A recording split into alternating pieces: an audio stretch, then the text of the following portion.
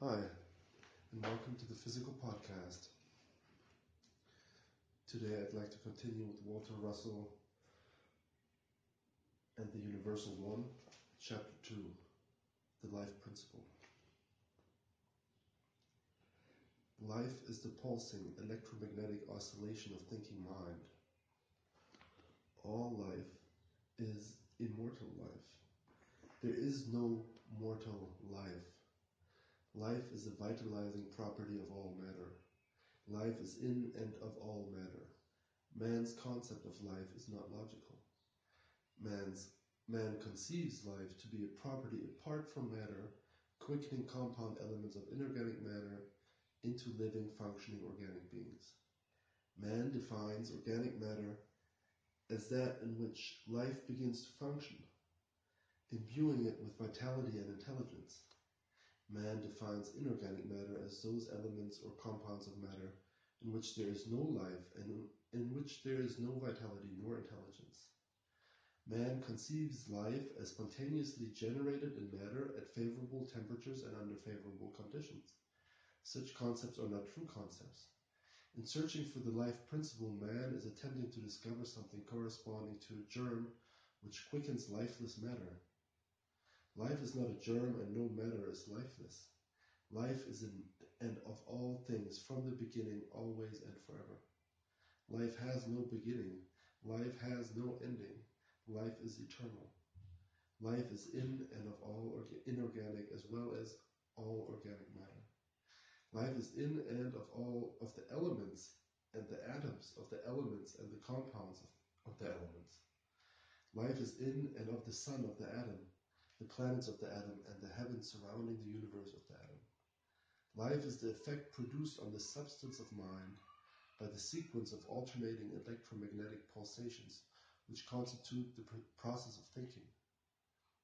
The progress of this effect is registered in integrating light and manifests itself in that orderly periodic phenomenon inherent in all matter and all things which man calls growth.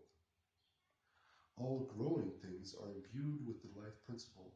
All things are growing things. All matter is evolving. All matter is growing. All matter is living. Life is merely the registration in matter of states of motion of thinking mind. The substance of mind has the appearance of many states of motion which man calls the elements of matter. The elements of matter do not vary in substance. They vary only in their states of motion. All motion is periodic and evolutionary. All motion is motion in equilibrium. No other motion is possible. All motion has the appearance of being divided into opposites. These opposites of motion shall henceforth be termed motion in inertia and motion in opposition. All that appearance which man calls matter is motion in opposition. Motion in opposition is under either preponderantly electric or magnetic domination.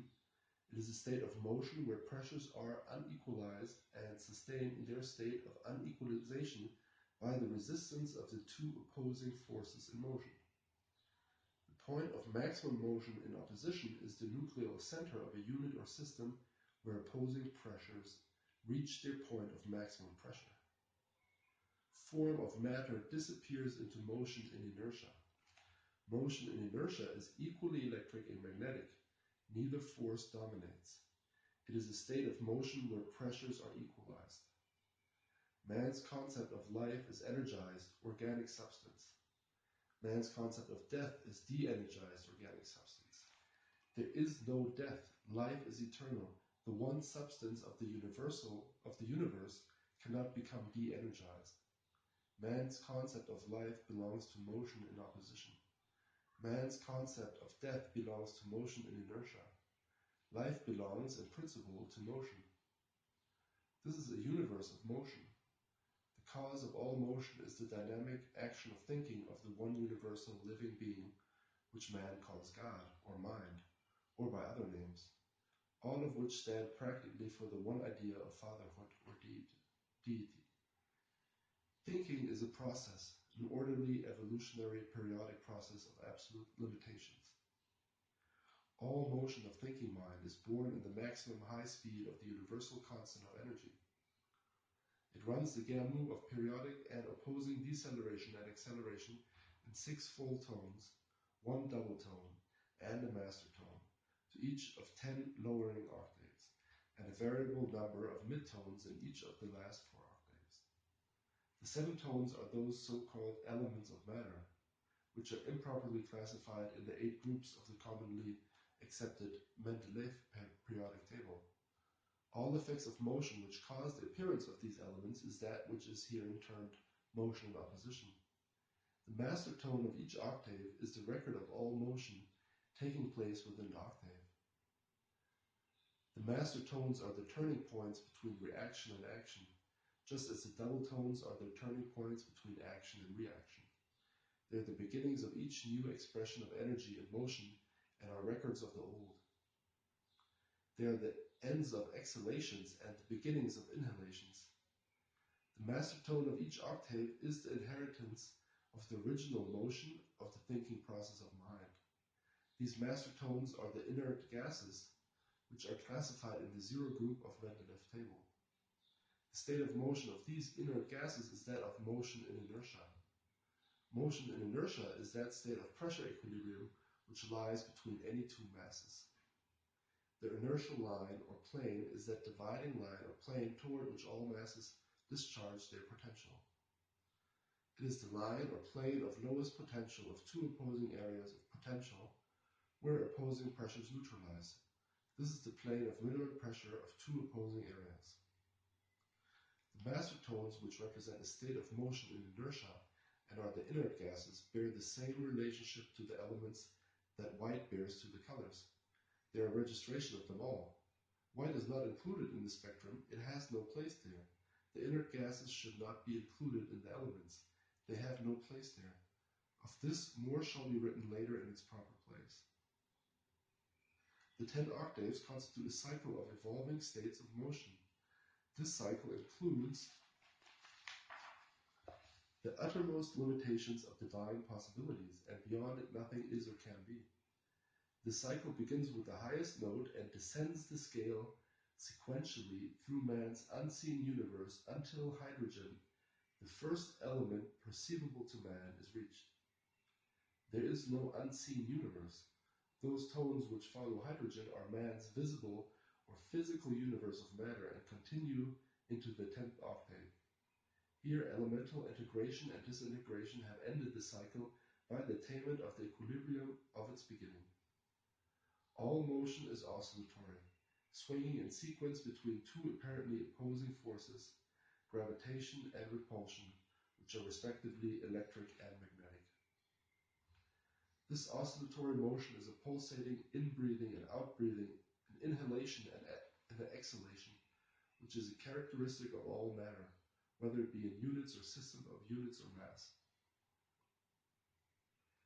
These 2 apparently opposite forces are the father-mother forces of mind, which, added together, make but the one force.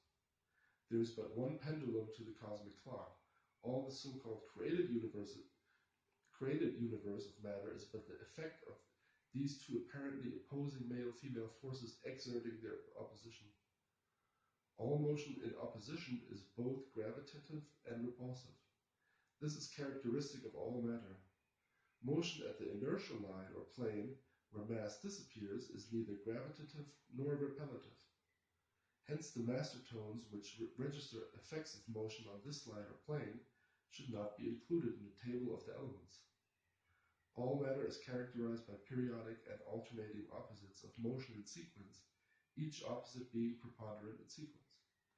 Each opposite force is the cause of the other. Opposition is a characteristic appearance of all effects of motion and has no existence other than as an appearance.